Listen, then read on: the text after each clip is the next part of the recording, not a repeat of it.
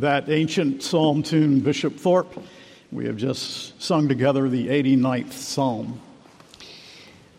We will return to 1 Corinthians in a couple of weeks, and when we do, I will catch you up and remind you of what we have seen thus far, and we will pick it up at chapter 7.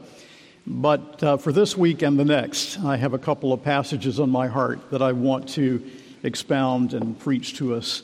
I would ask that you turn in your Bibles to 2 Timothy chapter 3. 2 Timothy chapter 3.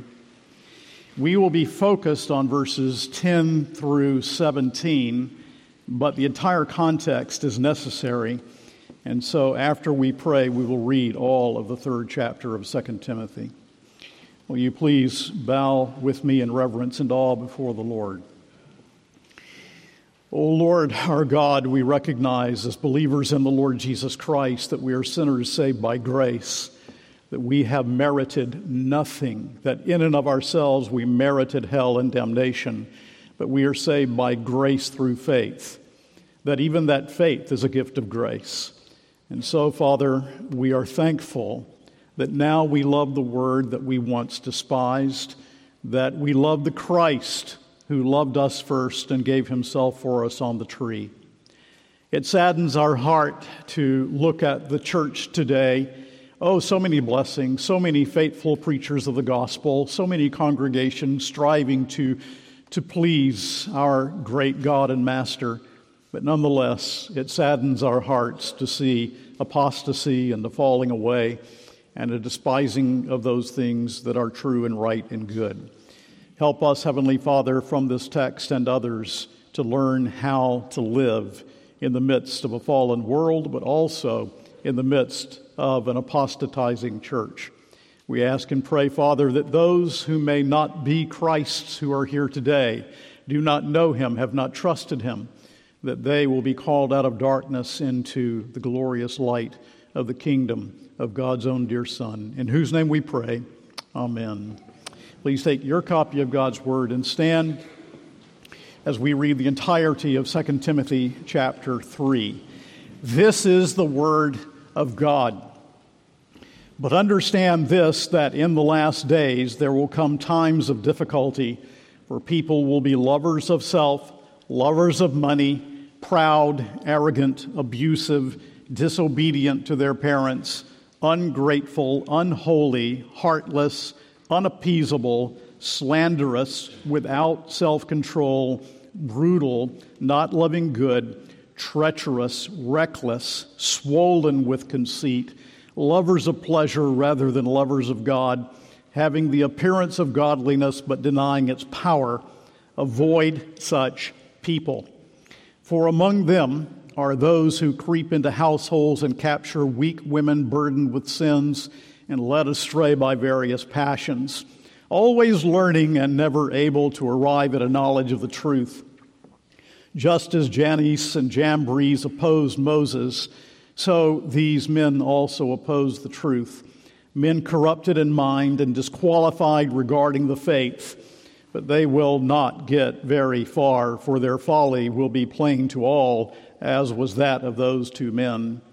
You, however, have followed my teaching, my conduct, my aim in life, my faith, my patience, my love, my steadfastness, my persecutions and sufferings that happened to me at Antioch, at Iconium, and at Lystra, which persecutions I endured, yet from them all the Lord rescued me.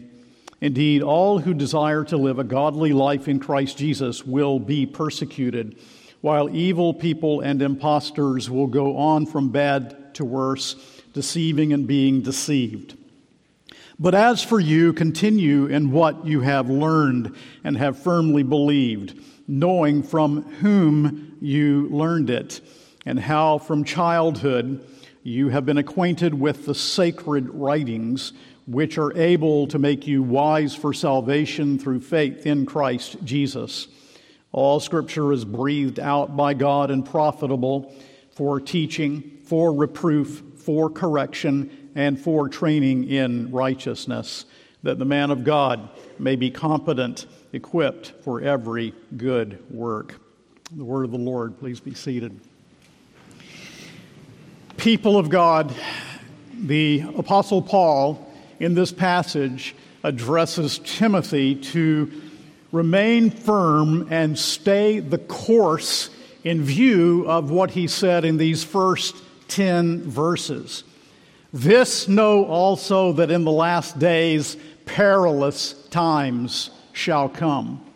Will those perilous times come in the world? Well, surely they will come in the world as sin and darkness increases, yes. But the stress is not upon the world alone. The stress is these worldly thoughts and ways will develop and will influence the church of the Lord Jesus Christ. You see that particularly in verses 5 through 8, in which you cannot miss that he is addressing the church influenced by these ways and thoughts of the world. And so he is saying to Timothy in this passage, Timothy, you must be alert. You must be discerning. Prepare to stand in the coming great apostasy. And every generation of Christians should be challenged so to stand. That's you, and that's me. That's your children. That's this church. As we sit here this morning, that's the challenge of the Word of God to us from this text. Well, how does he call upon Timothy to stand and to be firm in the midst of such falling away and failing? Well, I want to point out in this text 3 ways that he says to Timothy that he is to take his stand for the cause of God and truth. The first is, Paul says to him in verses 10 through 13, follow my example. Paul's example is contrasted sharply with the false teachers when he says in verse 10, you, however, have followed my teaching, my conduct, my aim in life, my faith, my patience, my love, my steadfastness, my persecutions and sufferings that happened to me. Timothy then, in this text, is said to have carefully followed. Now, the word he uses here for carefully followed, the verb, is the same word that the Apostle Luke uses when writing his great gospel in verse 3 of the opening of Luke, where he speaks of carefully following his sources. And so Timothy has been one who has been carefully following the teaching and the way of life that followed from that teaching that he had learned from Paul the Apostle. His teachings had become Timothy's teachings. His preaching, Timothy's preaching. His way of life had become Timothy's way of life. And of course, conduct flows from teaching received in the heart. Teaching precedes conduct. If you are here today and you do not know the Lord Jesus Christ, it will mean very little to you. You might even acknowledge these teachings to be true, but do you know Christ personally? Do you know Him as your Lord and your Savior? Are you going to be able to stand, or will you go the way of the world as you see things change in culture, society, and in the professing church today? And so Paul's aim in life, he says in verse 10, contrasts with the aim in life of the false teachers about whom he wrote in those first 10 verses. Paul's heart direction differs from their heart direction. His heart direction is revealed to us in chapter 2, verse 10, when he says, "Therefore I endure everything for the sake of the elect, that they also may obtain the salvation that is in Christ Jesus with eternal glory." Everything the Apostle Paul did was for the sake of seeing the elect brought to faith in Christ, to see them grow, to see them mature, to see them stand for the cause of God and truth. So down to the end, his aim was always on the bullseye of serving the master who had bought him with his own precious blood, so much so that toward the end of this chapter he will say, "I have kept the faith," which should be the goal of each of us, to be able to say at the end, "I have kept the faith." The goal of each of us as believers should be to finish well. Well, Paul's faith, which he calls my faith, contrasts with that of the apostates who professed being believers in Christ, who had a form of godliness, but who denied the power thereof. You can't say that about Paul. He knew the gospel. It transformed his life. It controlled his thinking, his acting, his whole aim of life, his whole purpose. So that he said in this very epistle, 2 Timothy 1:12, I know in whom I believed, and am persuaded that he is able to keep that which I've committed unto him against that day, the day of the return of Jesus Christ.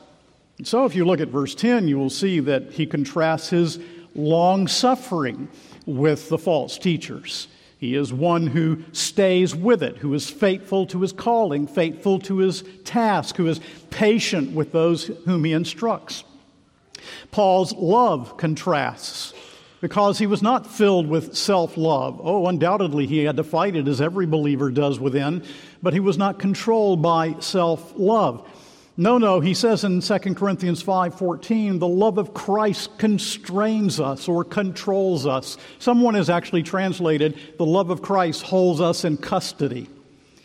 Paul's steadfastness, his endurance, his perseverance, his stand for Christ, his love for the truth contrasts with the false teachers. And his persecutions and afflictions contrasted with the false shepherds, the hirelings who undoubtedly would have fled from real persecution of believers. When he says in verse 11, my persecutions, and notice how everything here is my teaching, my conduct, my aim in life, my faith, my patience, my love, my steadfastness, my persecutions, it's personal to him. My persecutions and sufferings that happened to me at Antioch, at Iconium, and Lystra. And this was the area in which Timothy had grown up. And you can read about these persecutions in Acts chapter 13 and 14. Paul was stoned and left for dead at Lystra. But he was willing to serve Christ and to serve the church. Therefore I endure everything for the sake of the elect, that they also may obtain the salvation that is in Christ Jesus with eternal glory. He was willing to be stoned to death if that is what it took to bring the gospel of Jesus Christ to those in need. And it's in Acts 14 that he says that his purpose in the preaching of the gospel and establishing these churches was confirming the souls of the disciples and exhorting them to continue in the faith, and that we must, through much tribulation, enter into the kingdom of God. So, every time, says Paul here, that I was in a fix like that, in a position like that, the Lord delivered me. And now he's in prison. This is the last epistle that the Apostle Paul wrote. He's in prison. He knows that he is going to die. And will the Lord deliver him? Well, of course.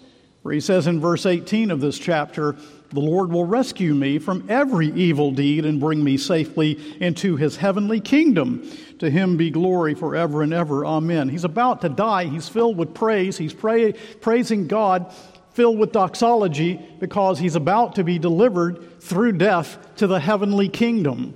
That's a remarkable aim in life.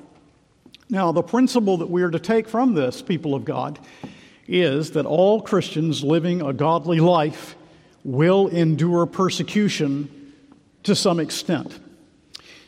If you'll keep your finger here and turn to John 15 for a moment, I want to remind you of some of the words of our Savior in John 15, 18 through 20. John 15, beginning at verse 18. Where our Savior says this, having said to his disciples, you did not choose me, but I chose you and appointed you that you should go and bear fruit. He says in verse 18, if the world hates you, know that it has hated me before it hated you. If you were of the world would love you as its own, but because you are not of the world, but I chose you out of the world, therefore the world hates you. Remember the word that I said to you, a servant is not greater than his master. If they persecuted me, they will persecute you. If they kept my word, they will also keep yours. So there's the principle. We read in 1 John 3:13, do not be surprised, brothers, that the world hates you. We stand for the truth. We speak the truth in love. We passionately desire for God's elect to come to know the Lord. We're spreading the gospel far and wide, and as we do so, we will be persecuted for it. So that's the first general principle we take from this. Follow my example, and part of that example is how the Apostle Paul took his stand in the midst of serious persecution. But another principle here is that things will get worse and worse.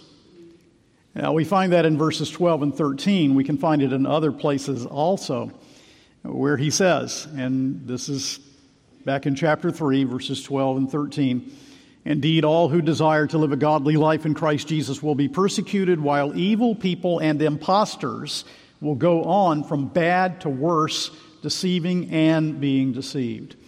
Now, he's talking about the great apostasy in the church. There are other places that speak of this. For example, in 1 Timothy 4, he says, now the Spirit expressly says that in latter times some will depart from the faith by devoting themselves to deceitful spirits and teachings of demons through the insincerity of liars whose consciences are seared. There is coming, he is saying, an apostasy in the church. And here in verse 13, when he speaks of those going from bad to worse, A.T. Robertson translates this, they shall cut forward to the worst stage. It's the same word that's used in chapter 2, verse 16, but avoid irreverent babble, for it will lead people into more and more ungodliness. And so that's what he's saying here. More and more, this evil that you see now, already the seed of apostasy in the church is going to develop. This is called a verb of progress, but it's a verb of progress in the reverse. It is, rather than growing better and better, more and more faithful, more and more consistent, it is growing worse and worse. This is the organic development of sin in the human race that also influences the unbelievers that are in the church, the professing church, I mean.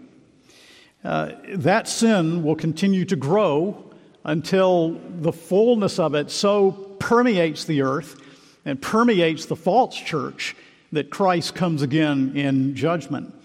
And it can happen with false teachers in any congregation. Calvin said, one worthless person will always be more effectual in destroying than 10 faithful teachers in building, though they labor with all their might. That's the power of evil, though it's not the ultimate power, is it? So here is Paul's apostolic authority, Paul's godly teaching, godly example, and by contrast, the false teachers delude people and they do not lead to the Christ of the Bible. So Paul is holding up his example. Now, when he wrote an epistle, he wrote by divine authority and he wrote by divine inspiration, and it was without error. His example was not without error, but it was true. It was in the right trajectory. It was incredibly and wonderfully faithful. Do not underestimate what a godly example for believers can do to help other believers stay the course. And I've said this to you young people, and I want to say it to you lovingly again. Find somebody that is more holy than you are to befriend, so that through their godliness, you also are spurred on to godliness, to a hatred of sin, a love of Christ, a love of righteousness. Certainly do not make your closest friends and associates with whom you share your intimate thoughts and feelings and secrets those who do not know the Lord and don't care anything about Him. Strong believers come from other strong believers. That's why it's important that we're a part of a church and that we're maturing together and that they're all ages and that we are maturing in watching the examples of others and being friends within the flock.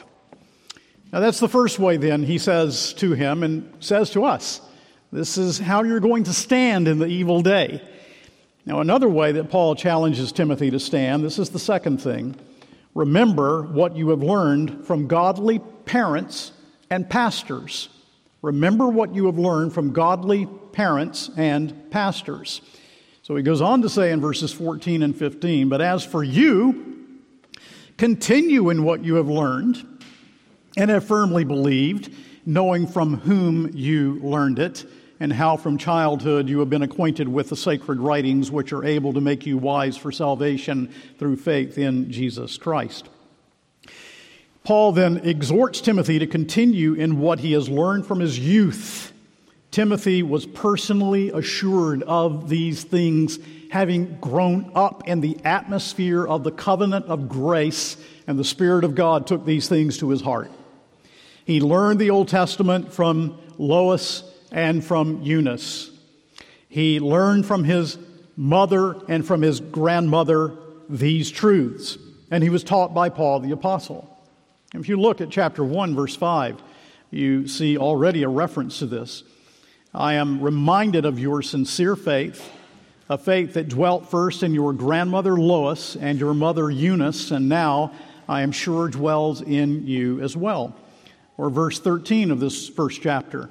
Follow the pattern of sound words that you have heard from me in the faith, in the faith and love and that are in Christ Jesus. Or in chapter 2, verse 2, he says, what you have heard from me in the presence of many witnesses, entrust to faithful men who will be able to teach others also. So it's a matter of teaching, learning, teaching others, passing on the truth, passing on these things that every generation must know if we are going to be faithful as sin increases in the world and even grows in the professing church.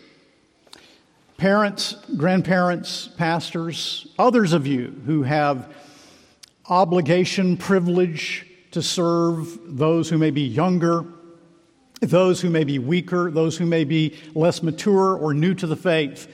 Parents, grandparents, and especially in pastors, look what God may do through you as you teach the Bible to your children or to your disciples. Point them to the text. Patiently teach them to listen to the sermon. Help them to become totality thinkers, thinking about all things out of the text of sacred Scripture. Do not let them hear Scripture at home and church and then critical theory at the school. Do not let the foxes guard the chicken coop. Children, have a heart to hear. Have a heart to listen. Have a heart to grow. And for that, you need a new heart that comes by the regenerative work of the Spirit of God. You must be born again. Children, have a heart that wants to know Christ, that really loves the Bible, and that wants to mature into godly young men and godly young women. Have a heart for it. We talk about J. Gresham Machen a lot around here, one of our great Presbyterian fathers in the faith who in the 1920s and 30s fought the good fight and helped to preserve orthodoxy with the founding of the Orthodox Presbyterian Church and the founding of Westminster Theological Seminary. One of the greatest New Testament scholars ever to have graced the history of God's people. But Machen's start was with his godly mother, who taught him the catechism on Sunday afternoons, who at the age of 10 he could recite the kings of Israel, filled his mind with facts about the Bible, because you build on facts, taught the truth, and actually very quietly his father and mother lived a godly life in front of him. Nothing ostentatious, but God used it and gripped his heart so that in later life, when he was in Germany and he was tempted toward liberalism, what kept him from it is that he had learned these truths in the heart, and he learned how to make use of this in the midst of what he was being taught and to see the falsehood for what it was. And so in 3:15, Notice how Paul puts it when he says, and how from childhood you have been acquainted with the sacred writings or sacred scriptures. Hiera grammata. The word hiera, sacred writings. From infancy, it was this leading of his grandmother and his mother that Timothy learned the sacred scriptures. It was simply his environment. It was in his mother's milk, so to speak. And I also am very impressed, aren't you, that when he speaks of the scriptures, he speaks of the sacred scriptures. He could have simply said the scriptures, and we all know the scriptures are sacred, but he wants to underscore it. Because there is, for Timothy in that day, living in the midst of paganism as he teaches the gospel, and there is for us today such a lack of reverence, such a lack of dignity, such a lack of awe as we consider the truths of the gospel. Irreverent worship, irreverent thoughts. Oh, people of God, the sacred scriptures. With God's blessing, this leads the children of the promise to salvation, he says in verse 15. And how from childhood you have been acquainted with the sacred writings, which are able to make you wise for salvation through faith in Christ Jesus. And so God uses means to bring his elect to himself. And as you teach your children these things, the Lord will bring children of promise to himself through these very things that you teach and what they hear in the preaching of the word on the Lord's day and at other times. Now, what Paul wrote to Timothy, it all applies to us. Hold fast to the truth that you have learned from the Holy Scriptures, from wherever you have learned them. Grow, understand more, discard things that perhaps were not so as you mature, but let nothing lure you from the sacred Scriptures. Something is very wrong in churches and homes when the fundamentals are not understood by professing Christians, and especially the young people in the home. And when the scriptures are not opened by father and mother. If you hear that and you're not doing that, then believe and repent and start doing it. If we are to be prepared to face the battle, we need a reformed consciousness, and therefore we need that faith that forms our thoughts, our worship, our work, our approach to the world, our approach to suffering, to marriage, to family, to the home, the faith that enables us to stand firm, that only the Holy Spirit can impart, but that you can teach and you can live out before your children and grandchildren. Lois and Eunice catechized Timothy. Paul taught him God is the one who gave the increase. But now there's a third thing. A third element of Paul's challenge to Timothy to stand, and that is simply stand on the Bible. Verses 16 and 17. All Scripture is breathed out by God and profitable for teaching, for reproof, for correction, for training in righteousness, that the man of God may be competent, equipped for every good work. The Bible is the impregnable rock upon which we stand against apostasy and for the truth. So he underscores here the Bible's inspiration, pasagraphe theopneustos, that word theopneustos, correctly translated in your ESV, God-breathed. We speak of the inspiration of the Bible, we use the Latin, but it's not taking in breath, it's God breathing out. It comes from God. This word comes from God.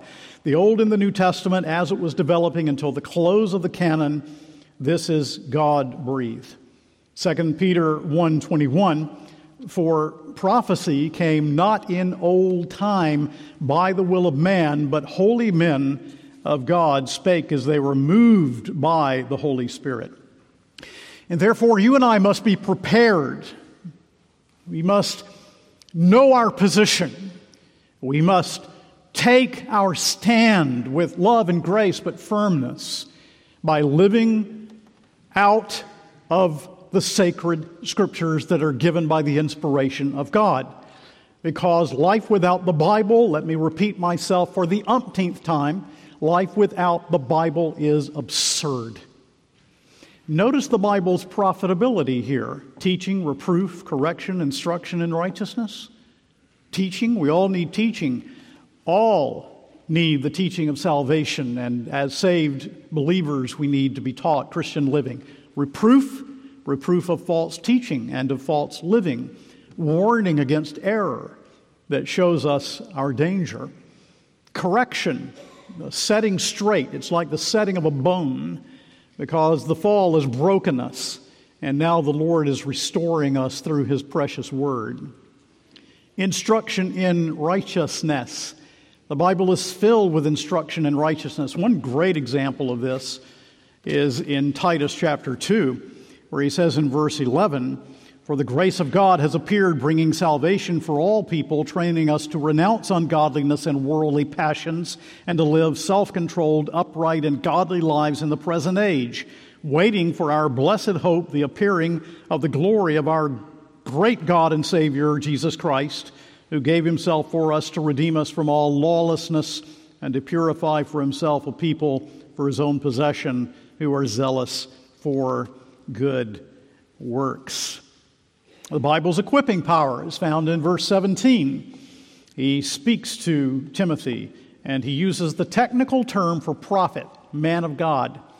He says that the man of God may be competent, equipped for every good work. Well, of course, there are no prophets today that foretell, but the minister of the gospel is in the train of the prophets when he foretells the word that is given by divine inspiration, the Holy Scriptures. It's applicable, of course, to every believer in Jesus Christ, every one of us, the equipping of every believer. How can you be prepared to live in this present age if you are not equipping yourself by spending much time in the sacred Scriptures? How? How can we be prepared to live? The Word, known and loved by every born-again heart, should rejoice to spend time with God Himself in the sacred Scriptures. Young people, the world has every reason to believe the Bible, but it will not. It suppresses what it knows to be true. A regenerated heart believes the Bible even if we believe it alone. William Tyndale, that great Bible translator, you really need to know something about Tyndale. And it's pronounced Tyndall, not Tyndale. William Tyndale.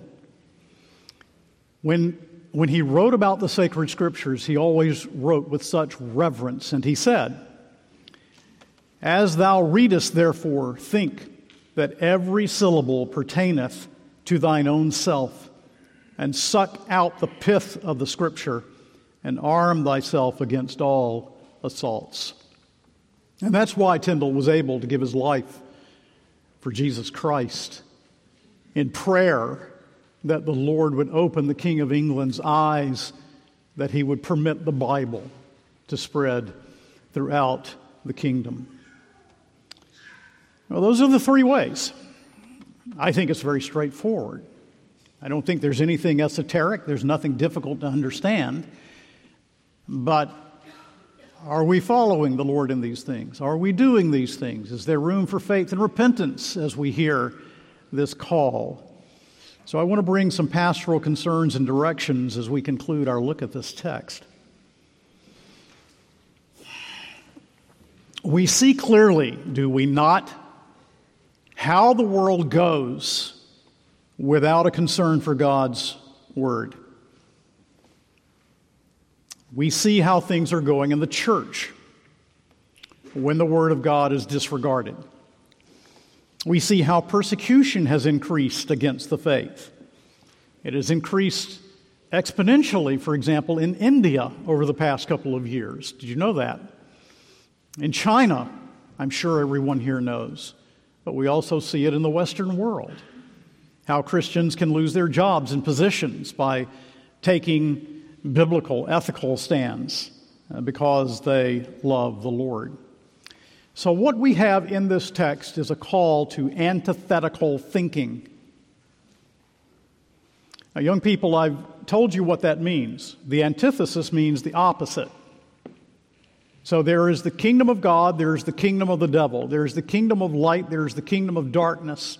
There's the kingdom of truth, there's the kingdom of falsehood. There's the kingdom of the Lord Jesus Christ, there is the kingdom of the evil one. And they are opposites. They are antithetical one to another.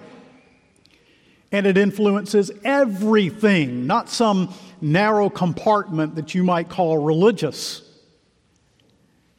It affects everything in life, everything, without exception. We are to think rightly, biblically, in a Christ-centered way about everything, nothing excepted. And when you do that, it's going to clash with the world. There will be division. The one who said that he came not to bring peace but a sword. So the call here is to come out, spiritually speaking, come out of spiritual Babylon and be not partakers of her sins. And to challenge those around you with the truth of God's Word when you have opportunity. And for others, taking opportunity as ministers of the Word, missionaries, and others of us who have those opportunities. So when we come to the end of our service and we cry out from the heart, and I think we really mean it, come quickly, Lord Jesus. And we should, because we are to be the ones who love His appearing. But are we prepared for what comes with that prayer? And I don't want to discourage you from praying the prayer. We need to pray it all the more. And I don't want to fill you with fear. I want to say we need the Scriptures to help us be prepared for what is going to come. There are precursors to the coming of Christ. There's apostasy in the church. There's tribulation. There's the rise of the Antichrist. The really serious persecution to come when a one-world government will close churches. And churches, I mean real churches of Jesus Christ, will become very small and seem to hang on by a thread. And I have in mind here Revelation 13 and 2 Thessalonians 2 and Matthew 24 and Mark 13 and other like passages, in which we understand that sin grows and progresses organically in this world, and every generation of Christians must be prepared and pass on the commitment to Scripture and confession to the generation that is behind it. Because every generation should live as if we may be that generation when Jesus Christ will come again. And you can say, yes, I see things shaping up, because they are. That's the organic development of sin we've been talking about. Will there be blessing? Well, the Protestant Reformation happened in the latter days. Of course, this is also the age of Pentecost. But nonetheless, that Holy Spirit who has given us Holy Scripture has also taught us that there will be this growth of sin in the world. Gesink, the Dutch theologian, says, experience teaches that when one generation departs from the confession and is indifferent to orthodoxy, the sons break with Scripture and the grandsons with Christ. Also in this is displayed the visiting of the sins of the fathers upon the children. So are we hearing Holy Scripture? We read in 1 John 4:6, we are from God. Whoever knows God listens to us. Whoever is not from God does not listen to us. By this we know the spirit of truth and the spirit of error. The antithesis, the spirit of truth, the spirit of error. Those who hear the word, those who do not hear the word. I read recently a wonderful biography of a Dutch theologian whose name is Van Velzen. I'd love to tell you about him, but I'm simply going to say that he and others in about the 1830s, 40s, left the liberal state church in the Netherlands, and they were persecuted for it. They had to pay heavy fines for going to worship services. Their ministers were jailed and imprisoned. They had army officers billeted in their homes, bringing all their ungodly living around their daughters in their homes. Van Velzen speaks of how his own family, neighbors, threw rocks through their windows and threw mire upon his wife and upon his little boy. And, when I read this is modern history, and I'm thinking to myself, I don't have time to trifle in this world. I don't have time to think, well, maybe one day I'll start taking things seriously. No, you must now. This is urgent. Take these things seriously. Live for Christ now. Not toy around with it, not play games. Just let us speak out against the pet philosophies of our day or the sins of our generation and see what it brings.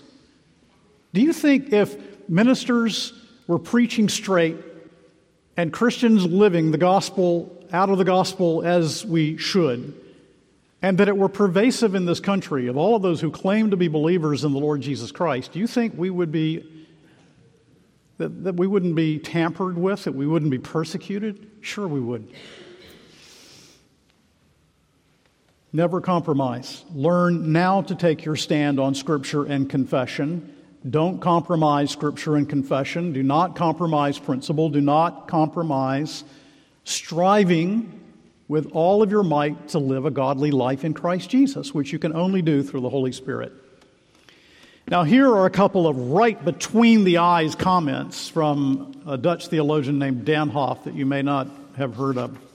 But he has this to say. These are just selections from a work on the covenant that he wrote. He says, our entire life, inclination, imagination, desire, thought, word, and deed must arise from the root of regeneration, the principle of true love. One who wills to be a friend of the world is an enemy of God. The believer is a friend of God, and by virtue of this, an enemy of the whole kingdom of darkness. As such, he must take his place in this present world with heartfelt trust in God and look to his word alone. The promotion of the cause of the Son of God is his life's task. He is of the party of the living God. God's child is God's friend. He goes on to say, the enemy will know how to turn the temporal might of the emperor over the bodies and possessions of men against the friends of Christ. For this we must prepare ourselves beforehand. Also, the faint-hearted among us have to get ready. The issue will be the covenant of our God. There is no escape from the steel sword of our enemies. But he is not telling the Christian to be hopeless. He goes on, however, because we fight on behalf of the cause of God, we are able to trust in the Lord who is truly Lord. He will accomplish it. His cause will triumph. Strengthened by his grace, we will not lose the crown. Redeemed from all the might of the enemy and more than conquerors, we enter into the joy of our Lord and into the everlasting covenant of the friendship of our God. So, what means more to you? The friendship of the world or the friendship of God? If we are the friends of this world, we are not the friends of God. So that's biblical realism that we're talking about this morning, this call to antithesis. And it calls us not to fear. It calls us to be prepared. And that's the point. Because suffering with Christ is a gift of his grace. And if we suffer with Christ, we have the promise that we also will reign with him. When I was a boy, growing up in a church, we used to sing this hymn. Kay will know it. Some others will know it. The words go like this. The cross, it standeth fast. Hallelujah, hallelujah. Defying every blast. Hallelujah, hallelujah. The winds of hell have blown. The world its hate hath shown. Yet it is not o'erthrown. Hallelujah for the cross. Hallelujah, hallelujah, hallelujah for the cross. Hallelujah, hallelujah. It shall never suffer loss. That cross of Jesus Christ purchased his people with his own shed blood. It will never suffer loss. The cause of God and truth will triumph. It will necessitate the return of Jesus Christ to bring it to consummation, but it will triumph. And every Christian will triumph in it and with him in his triumph. If you do not know the Lord Jesus Christ, the one who does not know, you will suffer loss. You will suffer eternal loss if you do not know Christ. And we call you to Christ. You can only know him through faith, no work of your own. But I want to be on the side of that cross that will never suffer loss. Don't you? Or the words of Toplady, safe in the arms of sovereign love we ever shall remain, nor shall the rage of earth or hell make thy sure counsel vain. Not one of all the chosen race, but shall to heaven attain. Here they will share abounding grace, and there with Jesus reign. Romans 8:18, for I consider that the sufferings of this present time are not worth comparing with the glory that is to be revealed in us, and we are called to live for eternity. So the call of this text, people of God, older people, those in the middle, young people, children, the call of the text to us all as believers in the Lord Jesus Christ is be prepared. But fear not, little flock, you are more than conquerors through him who loved us. Amen. Amen.